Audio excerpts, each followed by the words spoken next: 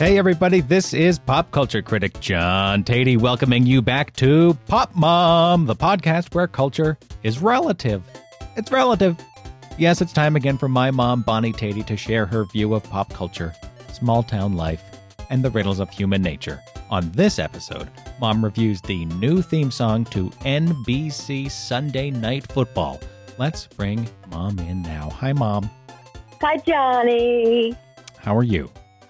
I'm good. How are you? I'm good, but I'm good without hesitating before I said good. So what's going on? Well, it's been a very, very busy medical week, and I would like to share sort of an update with the listeners about Marguerite. Okay, yeah. Now, Marguerite, we have a relationship of some kind, and this week has really enlightened me as to the problem isn't really me, I don't think. That's what I've discovered, and that I find that she's more dear to me than I realized, which always happens when you're at a crossroads with somebody. Yeah, so let me just, before you go on, let me just fill in the background a little bit for people who aren't regular listeners, which is fine. We love them too.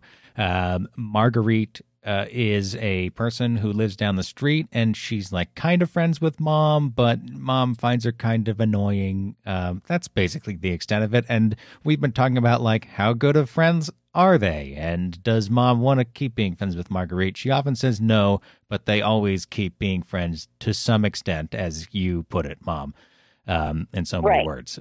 So there was a crisis in her life recently. That's right. And it started back in July, the beginning of July, when she had a hip replacement, and it's gone sour. And so she found herself in the emergency room 2 weeks ago. So they had to undo the whole operation, and they have to clear up this infection that got in her joint. And it's been a real process, very difficult to do. And surprisingly, to me, there's very little support from the family. They show up and they sort of berate her. They found out she's a smoker, which I think she was sort of keeping on the down low. So they spent some time berating her for that. And meanwhile, she's running this raging fever and feeling ill and has to undergo the operation to have the hip replacement removed. And in its place, they've put some sort of cement thing that gives off antibiotics, and she's getting antibiotics intravenously, and on with little to no support from her husband, shockingly. Yeah. And the girls are not. They don't know really how to handle this. Yeah, she has adult daughters as well who are not really coming through. Yes. And so finally, there was a meeting with personnel. Her husband was not going to be there, so I went down for this meeting. And they all came in the room, and this is not our fault. We're not the ones. If you want to leave, you can. And she's just trying to get some answers. And finally, I did step in and pretty much alienated everyone and was told that there's no reason to be bitchy. Yeah, by the hospital or by the medical center staff, you were told this, in fact, right? I was. Yeah. I was. Yeah, so you have been drafted to deal with the medical staff because her family is totally absent. And this is not I think listeners to earlier podcasts would say that this is not the level of friendship you thought you had, but I don't know. Like I said, you've continued to maintain contact with this person. She lives right down the street. I guess I'm not surprised that you have come through for this person, in my estimation, at least. It seems to have come as a little bit of a surprise to you. It has come as a complete shock to me because it's really sort of like when you have a friendship where you're going to lunch and you go to the person's house and you toot your horn and they come out and get in your car and you don't really know what goes on in the house.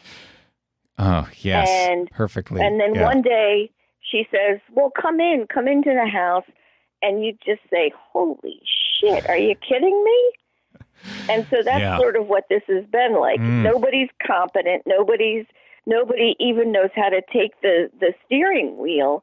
And it's shocking to me. It's shocking. And I said to Dad, I sort of took it for granted that when I was sick, you took over and asked the right questions and got me what I needed. And there's none of that here.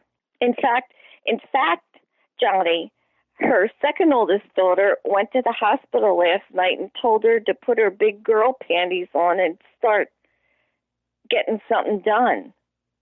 She said this to her bedridden mother? Yes. Oh, wow. I feel negligent not stepping in, and I'm uncomfortable now that I've been put on the list to contact the doctor. Yeah. I mean, it seems so odd to me. Well, it is odd, but sometimes people are more lonely than you think, right? I think that your image of, the relationship being you pull up the car outside the house and they come out, it's just a very vivid metaphor you've conjured there because I'll put it this way. I know she wasn't supposed to smoke cigarettes, especially after this surgery, but you can see why she needed some release because she's the only one who is like a functioning member of society, it feels like, in this bunch. She's the only one taking care of herself, and she's not able to take care of herself. So I couldn't be at the meeting today for the infectious doctor meeting, but I sent her a list of 5 questions, and I said, remember when you go in, you don't really care if they like you, if they're sweet, because that seems to be the big selling point of everyone. You've never worried about that. Yeah. Just go in and get the answer to these 5 questions, and I'm going to call you at dinner time and we'll go over what they said because I can't be there. Well, you have gone above and beyond. And I think that we had a conversation about this the other day. And I think that the approach of just like taking every opportunity to get some member of the family involved, whatever your best prospect is there, that's got to be the approach you take. You help out, but you're pushing them they're pushing them in front of the doctor and you're, feeding her the questions. That's good. You're just, you're holding Marguerite's hand and you're kind of, everybody else is sort of like holding on to the back of your shirt and you're dragging them along too at the moment. Which is very odd, I think. It's really weird. But yeah, the neighborhood seems to count on you when there's bad medical news, I have to say. Well, you know what she said? She said, we put you on the list to speak to the doctor because, in case we need the big guns again. And I thought, well, really all I did was irritate everyone. But the doctor did call her and called her daughter and called the nurses station. So it got the results. And so they needed big guns. It's funny that they would call it that, but they just needed a squeaky wheel, which comes naturally to you. That's the Marguerite update. I'm glad we talked about that. It's this has become a pretty complex relationship that has played out here on the podcast. It has, but you've been a great help, and I do appreciate that. On the podcast, you mean, or just talk in general? In life. Okay. My pleasure. You also, I see here, had a question for me about lost things. Yes. Now, I have a sort of OCD thing. It's not cleanliness. It's not washing my hands. It's that when I lose something, I am just obsessed with it. And we've lost the Dustbuster. The station where it goes is intact. Oh, yeah. But the Dustbuster itself is missing, and we wonder if the kids didn't, get a hold of it as they did so many things, and now someday we'll find it. But in the process, it's interesting, the things that you do find. Does that bother you when you lose something in the house? Oh, yeah, it drives me crazy. So it's probably hereditary. I guess so. It used to drive me crazier when we lived in a little apartment because the whole time I'd just be feeling like this place is too small for anything to be lost. Right. I feel like, not that we have a huge house, but we have a house now. And it's almost as if because there's so many places to look, the basement, the bedrooms, the living room, you kind of keep yourself occupied for longer, so I don't get angry as quickly. Because when you're going back and looking in the same places, then that's when you start to go crazy. I know, but I tend to do that because I'm sure that's where the item is. Yeah, that's the other thing. When it isn't. Yep. It's the difference between, you get into, it's the difference between you want to stop looking. When you're looking because you want to stop looking, you just want the answer right then, that's when you'll never find it. If you're looking and you're trying to find it and you're being rational and just I'll look here, okay, now I'll look here, then you have a chance of finding it. But it was just like, it must be here, then you're doomed, right? I'm gonna push aside, I'm gonna push this corner of the junk drawer aside, and it's gonna be here, and that'll be it. And then what do you tell yourself when you cannot find it? Because I'll tell you what I do. I say to myself, well, somebody took it out to the garage and to do their car, and they left it out there. And then I don't go look out there so that I can sit down and just be happy with that thought. Oh, I see. That's good. I just assumed that the government took it.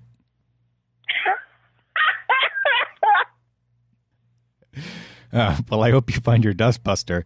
I do think it's funny that you texted me to ask if the kids took it, and they haven't been there since July. Has it been 2 months since you wanted to use the Dustbuster? Well, yeah, because now I want to clean my new car. Yeah. Which I've never done. So, I'm not really familiar with the Dustbuster. I usually avoid those things. Well, the operation of it is pretty straightforward. I think you'll catch on. If I ever find it. Yeah, good luck. Yeah, thank you. That didn't sound sincere, though. It was sincere to the extent that I care. Oh, I'll have to remember that. I'll have to develop that tone and put it in my memory so that I can pull that out when I need it. Okay. It comes naturally to me, but you can work on it. Yes, I know. Okay. Should we move along to our review? Yes, let's. Okay. This week, Mom and I are talking about NBC Sunday Night Football. If I can get that out. The 14th season of NBC's marquee football broadcast officially premiered on Sunday as Al Michaels and Chris Collinsworth returned to the booth with Michelle Tafoya on the field to cover a slate of top-tier matchups in the 2019 NFL year. But Mom is less concerned with the talent covering the game than the talent who rings in the game, namely Carrie Underwood, who has sung the Sunday Night Football theme since 2013. Before her was Faith Hill, and the original theme singer was, many people forget, Pink in 2006. Changes to the song have generated upset among some fans in recent years, I believe including Mom. Is that right, Mom? Consternation, perhaps? Yeah, okay. Okay. For 2019, NBC returns to the original Sunday night theme. Here's a clip.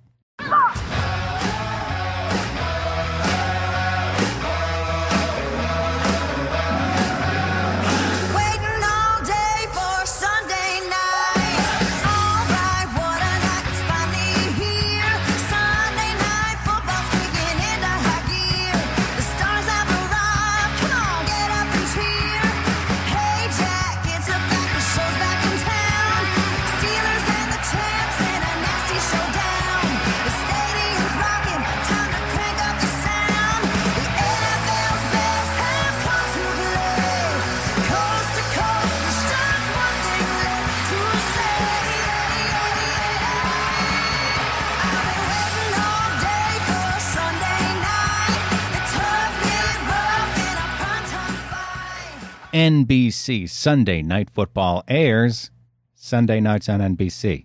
What did you think? Mom, does Carrie carry this tune?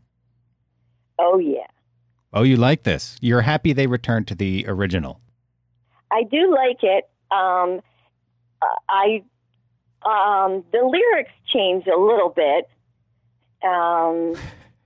but I find this rendition of it very exciting.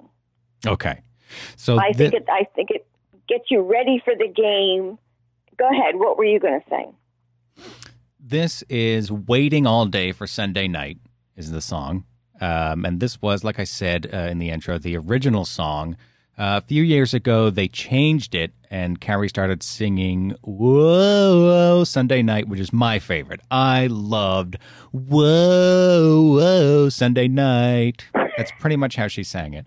No, it's not. If you haven't heard it, she's quite talented. Well, this is what I like to sing. Yeah. I like to sing "Sunday Night Football, where are you?" And that makes Dad laugh every time because he says those are not the lyrics. And I did finally look them up, and those are not the lyrics. No, they're not, but it sounds right. I know. I'm going to have that stuck in my head now. I know. I'm sorry. So after Whoa, Whoa, Whoa, Sunday Night came, what was after that? Game On, right. And that lasted 1 year. People did not really care for this one, I don't think. Yeah. What was your opinion on Game On? I'm fine with it. Yeah. I'm fine with it. I think it was exhilarating and good. I didn't care for Pink's rendition. Oh, so you've been happy since 2007 when Faith Hill took over then. Is that what you're saying? Yeah. I'm asking you about the 2018 theme, though. Do you not remember? Is that why you hesitated? That's fine. That could be. Yeah, okay. That could be. Okay. Because I've listened to a bunch of them now in trying to be able to talk about this. And so you've completely confused yourself, and you, in fact, can't talk about it at all, it seems like. Right. So I'll talk to you later. Bye. Well, we can talk about this year's rendition. You find it exciting. I guess I'm wondering where you would rank it. Where, in your vague memory, is it near the top? Is it near the bottom? Where is it for you? I think it's near the top. I think it's near the top. You're looking for excitement. What else? And a tiny bit of sex. Really? Well, oof. Mm-hmm. Yeah. Continue. To me, I think she looks very juicy and yes, clean, and she's wearing lip gloss. That seems to be the main thing you're responding to. I love me some lip gloss. Yeah, and I do. I think it's a little bit sexy, but it's not like here's my boobs sexy. It's just right. And I think she belts out the song just the way I want. I'm good then. Now, I have been surprised that a few years ago it would have surprised me that you would even have any opinion on the Sunday Night Football theme because you really didn't participate in football at all, quite reasonably. Anybody who chooses not to be engaged with the NFL, hey, more power to you. But I'm trapped, basically. Like, I can't stop. And I talked about this in my column. Here's a plug. If you want to hear me talk about NFL, even if you're maybe not so into the NFL, we can still have some fun. A lot of people who don't like football read this column. Block and Tackle every Friday. It's back on avclub.com. Love it. And I talked about how, I recognize that this is a morally fraught sport, and I'm kind of a bad person for being into it, and yet I still think we can find some inspiration and joy in it, and I just love the togetherness and the pop culture spectacle of it. I talked about this in more detail in my column. Look it up. But I'm surprised that you, in adulthood, would buy into it just a few years ago. I know you're not a super fan, but you watch it a little with Dad now, right? And you care about the SNF theme. How did this happen? Well, I grew up in a household where Sunday football was, what came on. I used to get to watch Bertie the Bunyip on Sunday morning in the Philadelphia area.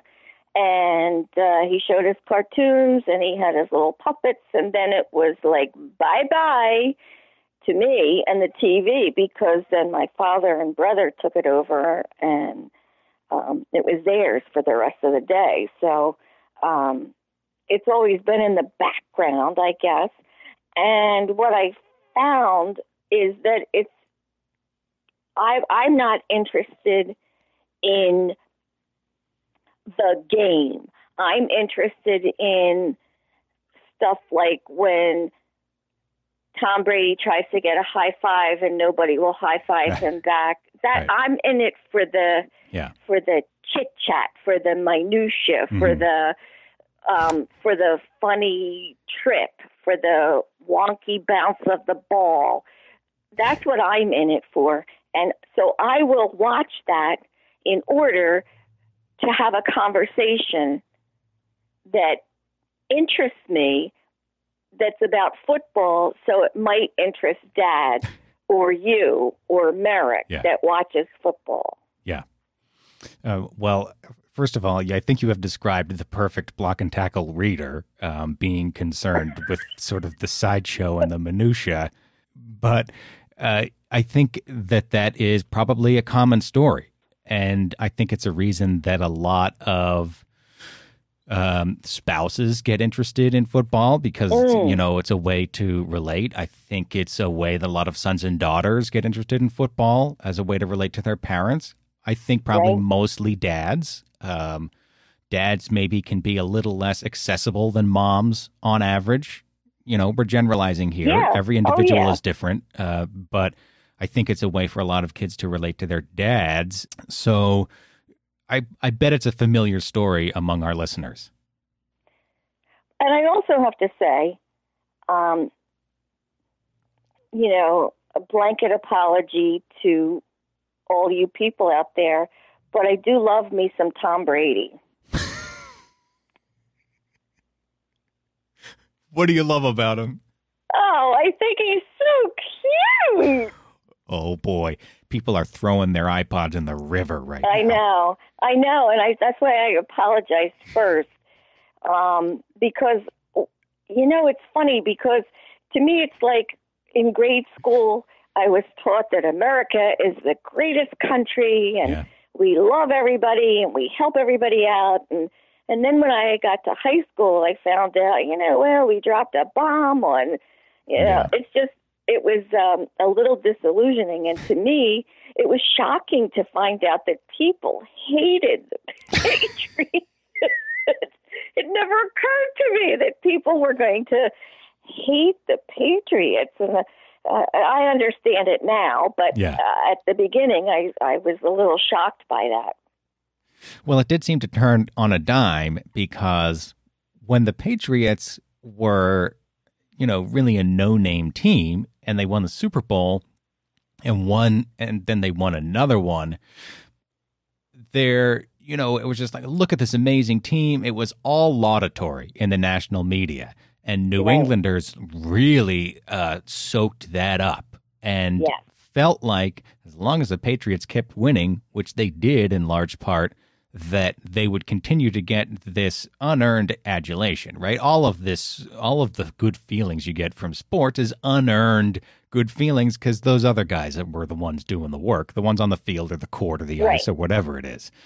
But New England got really used to that, and then it just turned on a dime, and the Spygate stuff happened, and Deflategate, and this and that, and in an instant, everybody hated the Patriots because everybody was sick of the Patriots. Like, it's fun for New England to have every talking head chatter on about what a genius Bill Belichick is and what a wonderful, heroic quarterback Tom Brady is, but everybody else at long last was sick and tired of it, and it just turned. And it has never turned back, because why would it? Well, why would it? And then things continue to bubble to the surface of that I would not like about another team. Well, absolutely. I don't like it about our team. Yeah. Does Robert Kraft really have to go to a... I know. It's so embarrassing. Yeah, it's embarrassing. it's embarrassing. And now we have Antonio Brown, and that was big gasps. And I think, why? Why did we need to do that? Why? Now it's something that we have to handle, and I say, but you know what I mean. Well, again, let me fill in some of the details just for the benefit of maybe overseas listeners or people who don't care at all about football. Again, God love you. Robert Kraft was caught in a prostitution sting. Basically, he was being pleasured on the morning of the AFC Championship game, a real big playoff game this year that his Patriots were in, and he needed to get a cheap handy, basically, at this massage parlor. I'm sorry for that language, Mom, but it's that tawdry and unseemly. Is that what they're called now? You could call them that. I know probably most people don't call them that, but it has been called that. And then more recently, Antonio Brown, basically the league's biggest villain at the moment, this diva wide receiver who has thrown these temper tantrums, doesn't seem to be able to control himself on social media, came to the Patriots and almost immediately then was hit with a civil lawsuit alleging that he sexually assaulted a woman who basically was a trainer for him, sort of on the side. So their arrangement is hazy. The whole thing is hazy, and I just want to be rid of it. Due process and everything, like, sure, as a citizen, he should get all of that, but I don't want to deal with it. Like, I just wish he would go away. And a week ago, we weren't dealing with it. No. And now here's another distraction. Here's another reason we're in the news for something not good. And we're see, as a fan, I don't like. I've covered the league so thoroughly for a while now that I feel some connection to the whole enterprise. That's where my shame really comes from. That's the base of my shame, is my entanglement and involvement with the NFL as a whole. My shame as a Patriots fan doesn't really exist anymore. I just find that funny that everybody hates the Patriots, the team that I follow. So I don't personally feel implicated in this, but it's natural as a fan to feel like you are being attacked when the guy who wears your colors of your uniform is the one that everybody's mad at. And it's silly, but it is what happens. Well, and, I think, too, there was the report that, Tom Brady embraced him and come stay at my house. And can you imagine having to go back to Antonio and saying, well, Gisele thought maybe, right? Yeah, Tom Brady's wife, Gisele Bündchen, Mom's referencing, yes. Totally. How embarrassing. The stain spreads with these people, though, and that's the problem. You think you can contain it, and maybe sometimes you can, but I'm not sure with Antonio Brown it can be contained. I just think that it's the stain spreads, and and to me, the handwriting was already on the wall. Couldn't anybody read that? Can we please let the nightmare play out in the legal system, and just do we have to look at him? Do we have to pay attention to him? And do we want him to be the story? I don't. No. Okay. Now, here's another concern I have. Yeah. In general with football is I'm concerned about the future of it, in that everybody's coming up now with bad brain things, and is it really safe? And Dad doesn't want to talk about that or think about that, but I do think about it. Yeah. That there's big money in it, and it reminds me of the gyms that they set up in inner cities for boxing, because that's a way for the young men to learn discipline and get out of their environment. Yeah. Get out of the gang circles and all that. Yeah. Yeah. So, what do you see the future of football? Do you see it just going on? I think that football always has and always will exist at the periphery of our society's tolerance for violence. That's one role that I see it playing in the larger culture. at the beginning of the 20th century, people were being killed on the field. You had Teddy Roosevelt intervening and saying, you got to clean up this game or we're going to ban it, basically. And that was the game brushing up against the limits of what society would tolerate. And it just keeps, and the NFL loves to talk about how the game has evolved, and it has quite a bit, but has it kept pace with the standards of the average person? It seems to be falling behind a little lately, right? I think that the game will need to evolve more rapidly. At the same time, I do think that whether we like it or not, a Western society like ours, a Western supposedly liberal democratic society, does seem to need some outlet for this instinct of tribalism and battle. And I think when I was a fan in the 90s, it was easy to look at that and say, like, well, we do this instead of fighting wars and actually killing each other. So that's, it's toxic, but at least it's better than the alternative, if that's the alternative, which is a bit of rationalization. But still, now I look at society and I see all the stuff that I thought was contained to football just spilling out everywhere. Yeah. And I love the game. I think that its combination of teamwork and preparation and intelligence across intelligence that needs to be spread across a number of people in an instant. In that snap, 11 people have to work in concert to achieve something. I find that inspiring and valuable. And I think that... Have you seen the Rockettes? Yeah, but what I was about to say is that I think that the combination of that in the context of this just ultimate physical challenge, there's nothing like it. And there's a long way of saying I don't know where the game is going. I do think it will need to change. I'm not sure it will need to change as dramatically as people might think, because we do have this appetite for violence, but I think it needs to change faster than it has been. Did any of that make sense? It did make sense. But because I think you've grown up in that culture. Yeah. Let me ask you this. Would you watch touch football? I don't know what flag football is. So would you watch touch football? No, I don't think so. Because you want to see a tackle.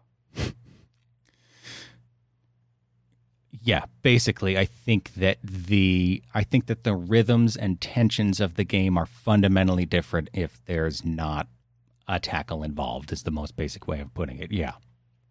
So you're always hoping for a quarterback throw and clean catch. Yes. All right. Well, I mean, I really have mixed. I try not to think about it too much when I'm watching it. So that's the kind of hypocrite I am about it. Well, we're all hypocrites to watch it. I mean, it's in my first block and tackle. I think the first sentence of my first block and tackle column, I said football is an American vice. But see, I look at a vice as something that just harms me. I'm watching somebody perhaps get a concussion that in 10 years, they're going to be not able to talk again, or they'll be in such distress. We had a player that committed suicide, and yeah, it's a collective vice. We all have a little piece of that problem. They're not going to stop. The NFL isn't going to stop because it's just money, money, money. I get that. I get that it's money, money, money, but it's us that we pay for these tickets. We pay for the jerseys, and I don't know. So I really have two sides to this. I'm really standing on two sides of the line. I share your inner conflicts. I've made my choice, and I have a lot of respect for people who make different, or the same choice.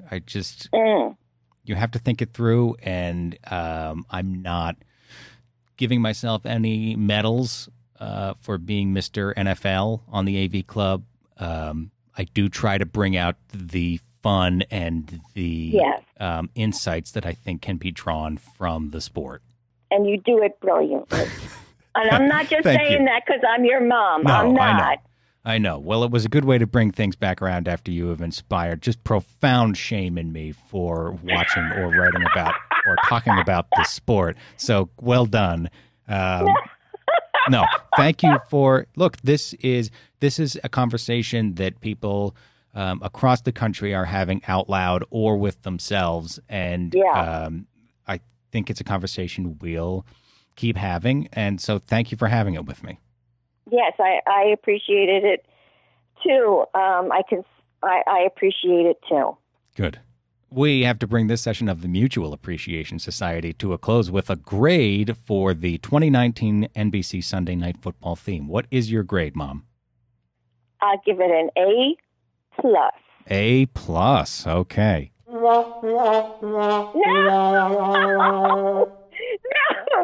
No. The sad trumpet is not for A+. You do this all the time. Oh, okay. I'm sorry. Here we go. That one's not right either.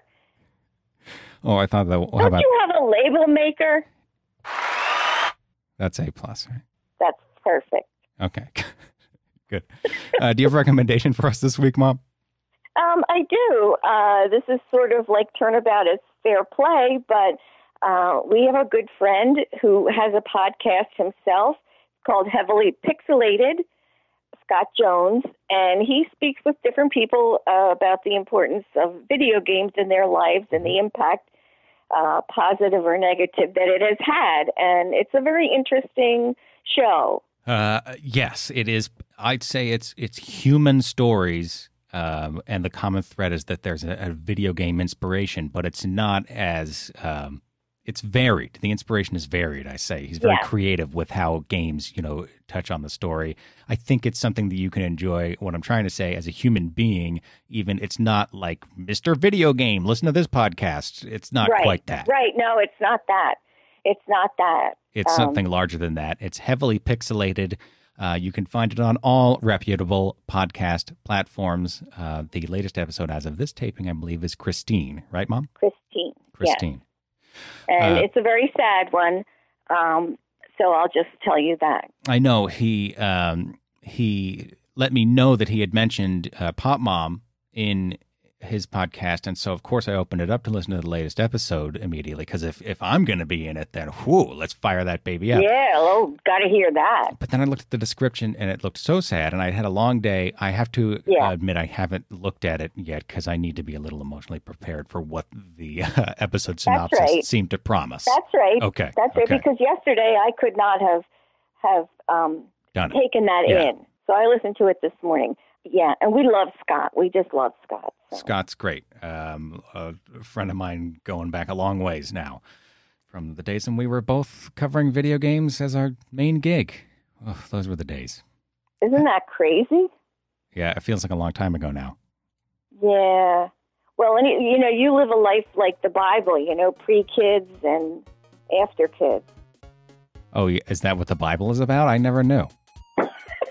What, like a parenting guide? That's your Old Testament life. This is your New Testament. Got it, yeah. How to Raise Your Children by God. I'd read God's parenting guide. That'll do it for this week's edition of Pop Mom. Mom and I will be back next week to talk about more pop culture. What should we talk about, though, Mom? I'm stuck. Something interesting. It might work. We'll try it next week. Thanks for listening. If you enjoy the show, tell your friends. We love you. Mom and I will talk to you again soon. Bye for now, Mom. Bye, Johnny. I love you. Love you too.